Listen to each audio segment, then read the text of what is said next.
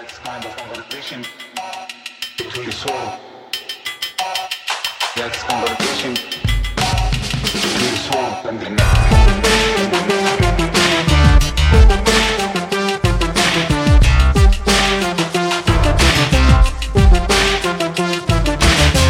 Hello, Prestige heads, and welcome to American Prestige. I'm Danny Bessner, here as always with my friend and comrade Derek Davison, and we are very excited to bring you the news. Derek, let's start with good old Joe Biden and his trying to push Saudi-Israel normalization. Yeah, the Biden administration seems bound and determined to keep bashing its head into this wall, no matter how futile the effort might be. But they sent another high-level delegation to Saudi Arabia toward the end of last week. This one included National Security Advisor Jake Sullivan, Brett McGurk, who has been is currently the National Security Council Middle East coordinator and has been advising presidents badly about the Middle East since, I think, George W. Bush, if not before. And the White House energy advisor, Amos Hochstein, so a fairly high-level team, went to discuss various issues, I suppose, with Saudi Crown Prince Mohammed bin Salman, but it seems clear that the center of attention was the possibility of normalizing relations between Israel and Saudi Arabia. This has been a goal of the administration for quite some time. They view it as a way to build upon, but also exceed the supposed success of the Abraham Accords that the Trump administration orchestrated, because of course Saudi Arabia is the big get here in big terms success, of big success.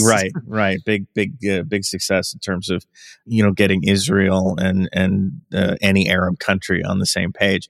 Tom Friedman, friend of this show, I'm sure, and somebody that I know you read regularly, Danny, reported in his column about the visit and suggested that what was on the table, what the administration was considering, was a demand from the Saudis for essentially a NATO-like security agreement, so an Article 5 type arrangement, mutual defense treaty, where the U.S. would be obliged to come to Saudi Arabia's defense by treaty in case of some sort of dust-up in the Middle East.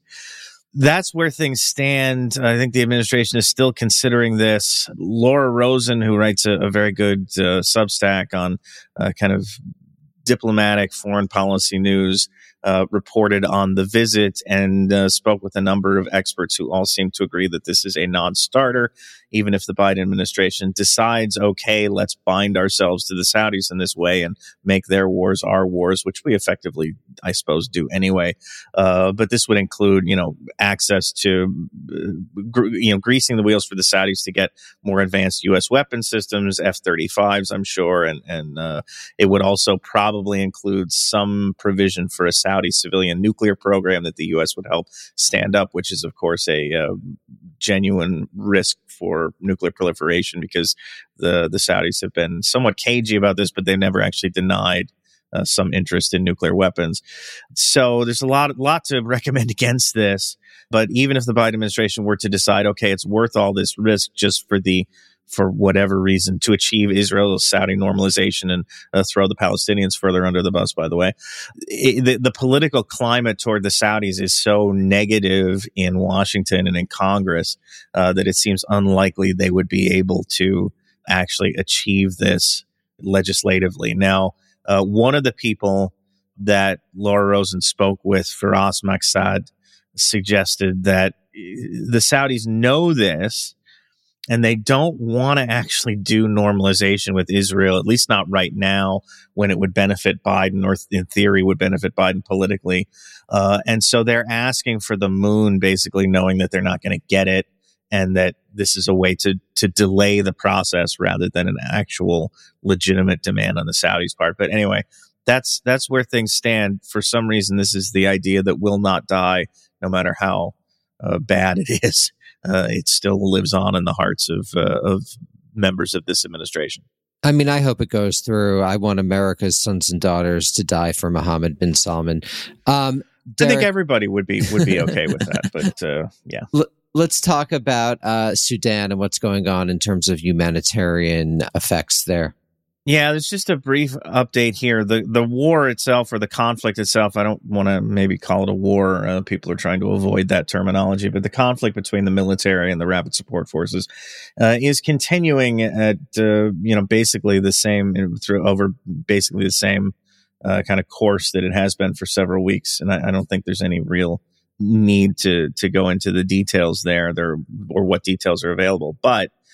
In terms of the humanitarian situation, the UN Food and Agriculture Organization on Wednesday noted that now over 20 million people in Sudan, which is more than 40% of Sudan's population, are experiencing what they called high levels of acute food insecurity. This is about twice as many as were facing that similar situation last year. Now, Sudan and really that entire part of Africa going east into the Horn of Africa has been facing severe drought and famine for a number of years now. They've had several rainy seasons in a row that have been subpar, and that's having a cumulative effect on food supplies and just generally quality of life. So that explains why there were already 10 million people or so facing this crisis last year, but certainly the conflict now that has broken down any semblance of order or government in Sudan has exacerbated things quite a bit. In terms of the number of people displaced, who are among those most acutely in need of humanitarian relief, obviously, the UN now estimates there are about 4 million people that have been displaced by the conflict. Around 1 million of them have made it out of Sudan into other countries, Chad and Egypt in particular, some into South Sudan, but surrounding countries that surround Sudan. Around 3 million are displaced internally and are sort of, looking for a place to settle down that's out of the way of the fighting, which continues to expand geographically. So that's somewhat of a losing battle, I fear, for them. Thanks, Derek. Let's talk about what's been going on in Niger after the coup and the possibility of military intervention. Yes, the junta that took power last week began to take shape sort of over the weekend, Friday and into the weekend. The leader of former commander, I guess now, of the Nigerian Presidential Guard, Abdurrahman Tiani, who was previously identified as Omar Chiani in Western media, but sent out a little press release that had his name nicely spelled out in English for everybody. So Abdurrahman Tiani has declared himself the head of state of Niger. He is the head of the junta government that now rules that country. He cited Niger's deteriorating security situation as the reason for overthrowing President Mohamed Bazoum, which is basically the same justification that the juntas in Mali and Burkina Faso used when they took power and overthrew their civilian governments. There is a still circulating rumor, which I believe we've talked about, that Bazoum was about to fire Tiani, and that was really the main motivator behind the coup. In terms of the international response, the lead or sort of the leading organization kind of taking this on has been the Economic Community of West African States. They have imposed sanctions against members of the junta. They've imposed sanctions against Niger itself, which in some cases fairly crippling. For example, the Nigerian government has cut off electricity supplies to Niger, which is fairly harsh. The group, ECOWAS, has sent a number of delegations to Niger to try and discuss the situation with the junta, and it is maintaining, which is somewhat interesting now that we're a week plus out from this, maintaining its demand that the junta step down and return Bazoum to power. It's threatening military intervention if that doesn't happen. It gave the junta, I believe over the weekend, it gave the junta a week to remove themselves from power and put Bazoum back in charge. So that's going to run out in a couple of days here. That deadline is going to hit in a couple of days. I'm increasingly thinking there is the possibility here for a conflict, and really it would be a regional conflict. ECOWAS has in the past made threats like this, but they don't typically intervene. They didn't intervene in Mali. They didn't intervene in Burkina Faso. They imposed sanctions. They demanded relatively quick transition period back to civilian governance. But this seems a little bit different. The group's response has been more strident this time. They are really kind of waving this military intervention stick around. Now, if it comes to that, I think the reason would be partly because ECOWAS has been so ineffectual in the face of the coups in Mali and Burkina Faso. The leaders of the remaining ECOWAS countries that are still active in that organization and officials in ECOWAS feel like their credibility has been shot as a result. And so now they have to make some sort of demonstration. They have to make Niger an example of their willingness to do something when there's a military coup.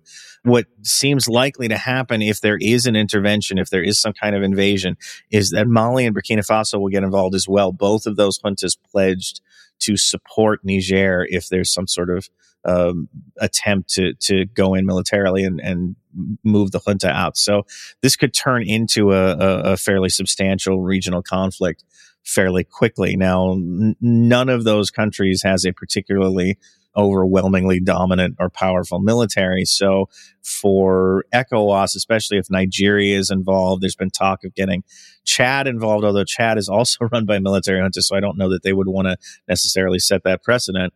But ECOWAS should have a greater level of military capability still. Nevertheless, I think it would be a serious conflict. It would probably not be over quickly. So, that's something to watch. And my gut instinct is always that people aren't going to be stupid enough to start wars, but I've been wrong in the past, as people know. So I'm somewhat worried that that's where things could be heading. Elsewhere, in terms of the international response, the French government has been way out in front in terms of responding to the coup by getting, for example, French and European nationals out of the country. I think knowing the way that the coups in Burkina Faso and Mali went, where they turned very anti-French and anti-West in a hurry, they're trying to get out ahead of that and get people out of the country. The U.S. government is threatening aid cuts. It has suspended military cooperation with Niger. It is evacuating non-emergency personnel and their families from the embassy in Niamey.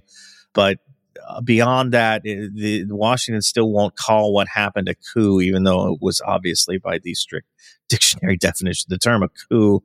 Still won't do that because that would trigger automatic sanctions, automatic repercussions, and they're not prepared. The Biden administration is not prepared to go down that road as yet. There have been protests, particularly in Niamey, in favor of the coup. Of course, as I talked about with Alex Thurston last week, you don't know if those are genuine, spontaneous demonstrations or if the junta is paying people to go out on the streets and make some noise in their favor. Who knows?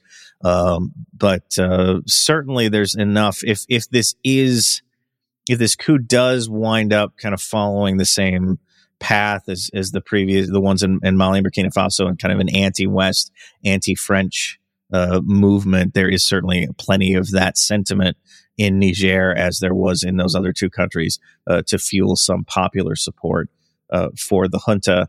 But we really don't know that much yet about what Tiani intends to do. He hasn't talked about it. I still suspect that this was somewhat hastily thrown together, Tiani fearing for his job or his standing, threw this together and came up with the justifications afterwards, and that he's still not quite 100% sure what he aims to do at this point.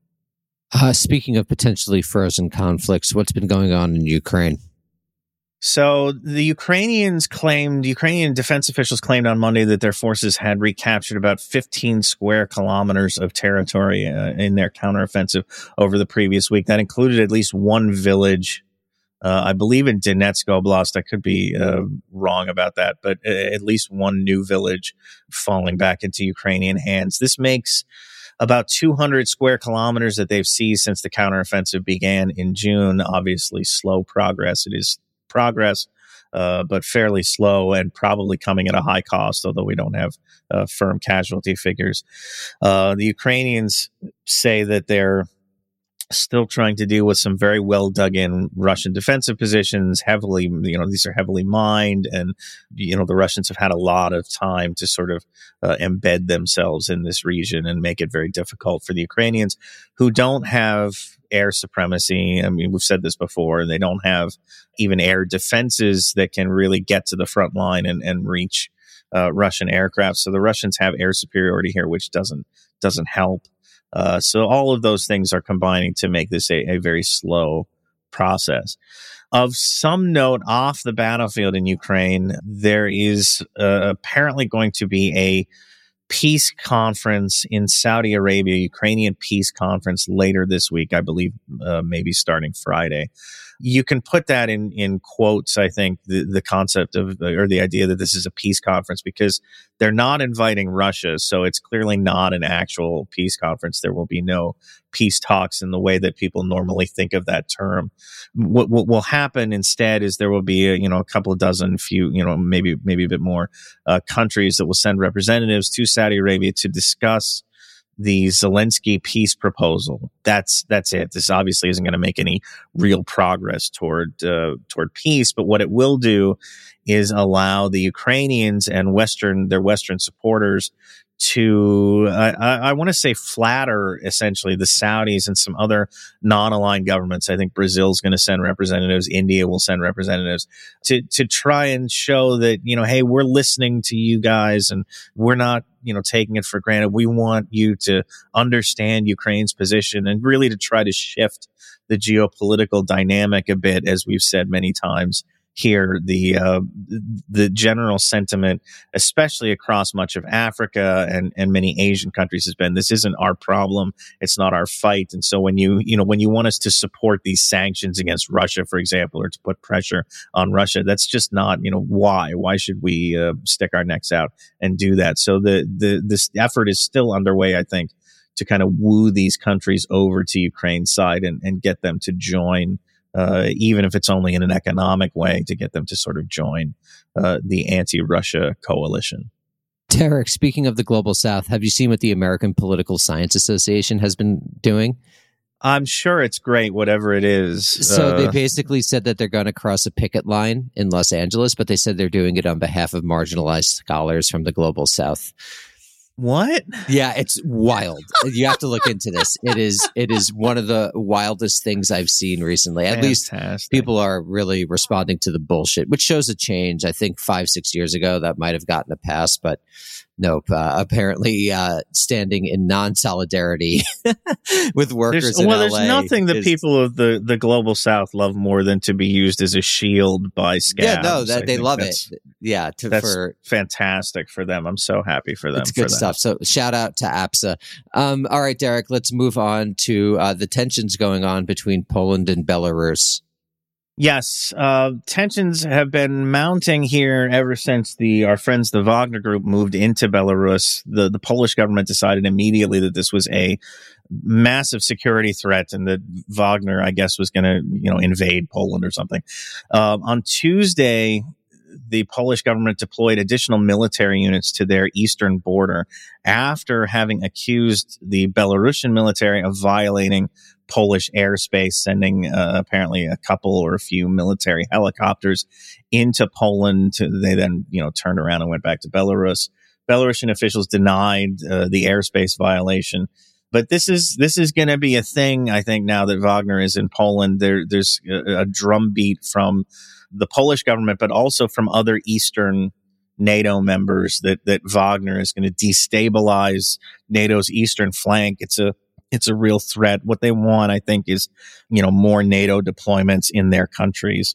But I don't actually entirely understand what it is they think that Wagner and its few thousand fighters are going to do, or whether the Belarusian government is prepared to basically make itself responsible for an invasion of NATO with just a few thousand mercenaries at its disposal. That doesn't seem like something that any sane person would do. But this is the concern, and I think it's something to watch just as another component of what's going on in Ukraine, just this mounting tension and really to some degree a divergence, I think, between the Eastern NATO members on the one hand who have fairly close ties to the U.S. and level of military dependence on the U.S. that maybe is not shared necessarily by France or Germany or some of the other members of NATO. We could see something of a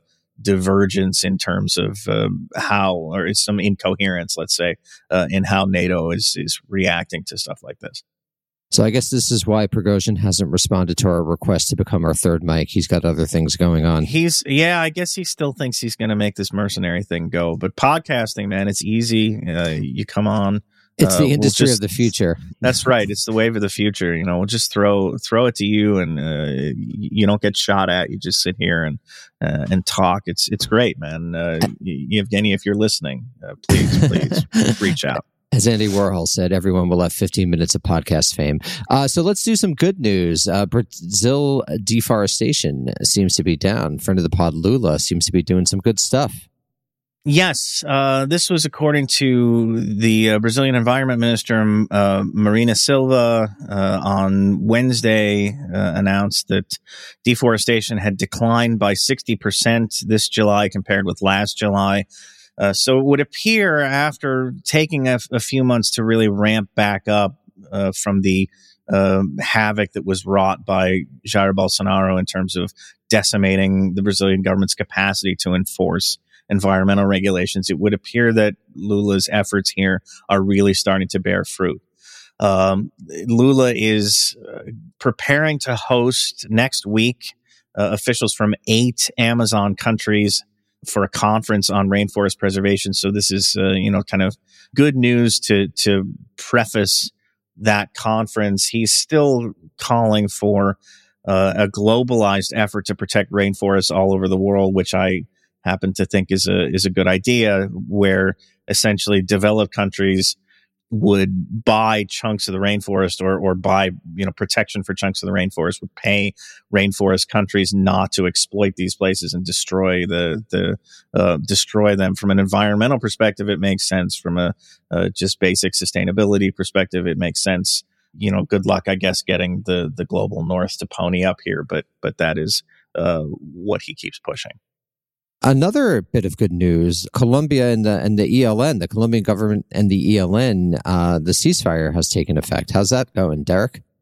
Yes, the ceasefire took effect on Thursday, actually, when we're recording this. So, I can't say how it's going yet because it's still a little bit early for that. But it has taken effect. This was an agreement that they negotiated a few months ago. It is the capstone, to some degree, at least to date, of Gustavo Petro's effort to negotiate an end to Colombia's multiple armed conflicts and kind of bring the myriad militant groups in that country, out of the cold or kind of get them out of the business of engaging in violence. ELN is the largest at this point active rebel group in Colombia. So this is a huge thing, and people are going to be watching for the next 6 months. It's an initial 180-day period. People are going to be watching very closely to see what happens. Now, we've mentioned, I believe, on this show that there are concerns about the sort of focus of the ceasefire, which is, on violence between the ELN and the government. A lot of the violence that ELN gets involved in is not with the government. It's with other armed groups with which it's in competition. So remnants of FARC or drug cartels or, right-wing paramilitary groups. So this isn't necessarily going to end all of ELN's violence. And the group has said it retains the right to defend itself, which, everybody does in ceasefires like this. So there is some concern about, how much effect this is actually going to have, and what's the government going to do if there's, let's say, a flare up of violence between the ELN and another paramilitary group. What will be the response? So there's a lot to kind of watch here and see how things unfold. But yes, it's come into effect, and I think, at least for now, you have to say that that's a positive development. Thanks, Derek. Let's move on to medium news, perhaps. A UN intervention seems to be taking shape in Haiti. Yes. So the long rumored, long pushed for international intervention in Haiti to deal with gang violence and basically the breakdown in that country's political and government situation may actually become a reality in the coming days. The Biden administration is reportedly set to introduce a resolution at the UN Security Council that would authorize the mission. I haven't seen any statement of opposition from, let's say, Russia or China, the two most likely to oppose this, since it's a U.S. initiative. I haven't seen them express any outright opposition. The key here, the key development, because this is obviously something that the UN has been talking about for a long time. Ariel Henry, the notional prime minister of Haiti, has been talking about it for a long time. The U.S. government, the Biden administration, have been talking about it for a long time. What's happened here in recent days is the Kenyan government announced, Kenyan Foreign Minister Alfred Mutua announced over the weekend that Kenya was prepared to lead the operation. So the U.S. has been saying we will support a UN intervention, but we don't want to lead it. There is some, optical historical background here of the U.S. intervening in Haiti that I think the Biden administration wants to avoid the baggage of that. They had asked Canada to take the lead. Canada said, no, we don't really want to take on that responsibility. So they've been kind of casting around for a country to take the official lead here. And so Mutua said over the weekend that Kenya would do it, and it would provide some 1,000 police officers to help support and train Haitian personnel. Now, Haiti is a catastrophe. So you could argue that any intervention would have to necessarily be better than the status quo. But given Haiti's history of foreign interventions, I'm not sure that that's actually the case. I'm particularly unsure with Kenya, whose police force is internationally notorious for police brutality, whether this is going to really work out the way that the Haitian people might hope. And it's unclear to me, although Henry, as I say, has been very in favor of an intervention. Henry is also unelected. He has no real popular mandate. And so, I don't know that you can draw any conclusions about what the actual people of Haiti would feel about, or how they would feel about something like this. Again, especially given the historical legacy of past interventions in Haiti. Thanks, Derek. And let's conclude with a update on the new Cold War. And let's start with Taiwan's vice president coming to the United States. Yes, I think we mentioned this a couple of weeks ago, but the Taiwanese government confirmed on Wednesday that William Lai, who is the vice president of Taiwan and also considered to be the favorite to win next year's presidential election, will make extended stopovers in New York and San Francisco on his way to and from Paraguayan President-elect Santiago Peña's August 15th inauguration. This is a common practice for Taiwanese officials. They travel to Latin American countries in particular that still have diplomatic relations with Taiwan as opposed to mainland China. And they make these long stopovers in the U.S. so that they can conduct what is basically official business without it seeming like official business in a technical sense, because, of course, the U.S. and Taiwan formally don't have diplomatic relations with one another. The Chinese government always complains about this. They always, have something to say about it. Will they, the question is whether they will have anything more than words in terms of a response, if there will be any kind of sanctions or anything like that. We will have to wait and see. But this is something that's been talked about for a few weeks now and just became official on Wednesday. And let's end with Italy wanting out of the Belt and Road Initiative. Yeah, this is interesting. The defense minister of Italy, Guido Crosetto, gave an interview that was published on Sunday and suggested that the Italian government is looking for an exit from the Belt and Road Initiative. Italy joined Belt and Road in 2019. It remains that project's only European participant.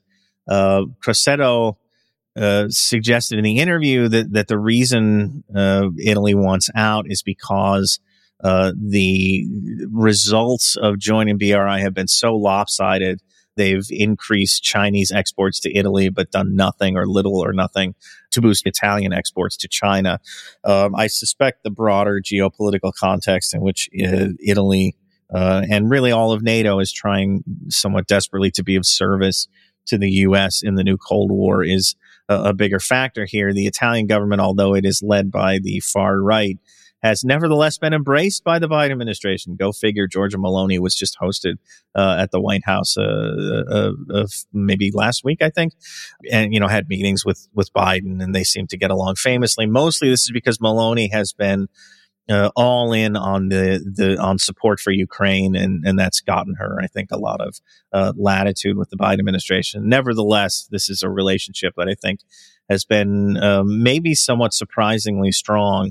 And Meloni's government may be thinking, it would behoove us to extricate ourselves from this somewhat awkward Belt and Road relationship, so that we can, really further our ties with the U.S. Thank you, Derek, and everyone. Thanks for listening, and we'll see you soon. Bye. Bye.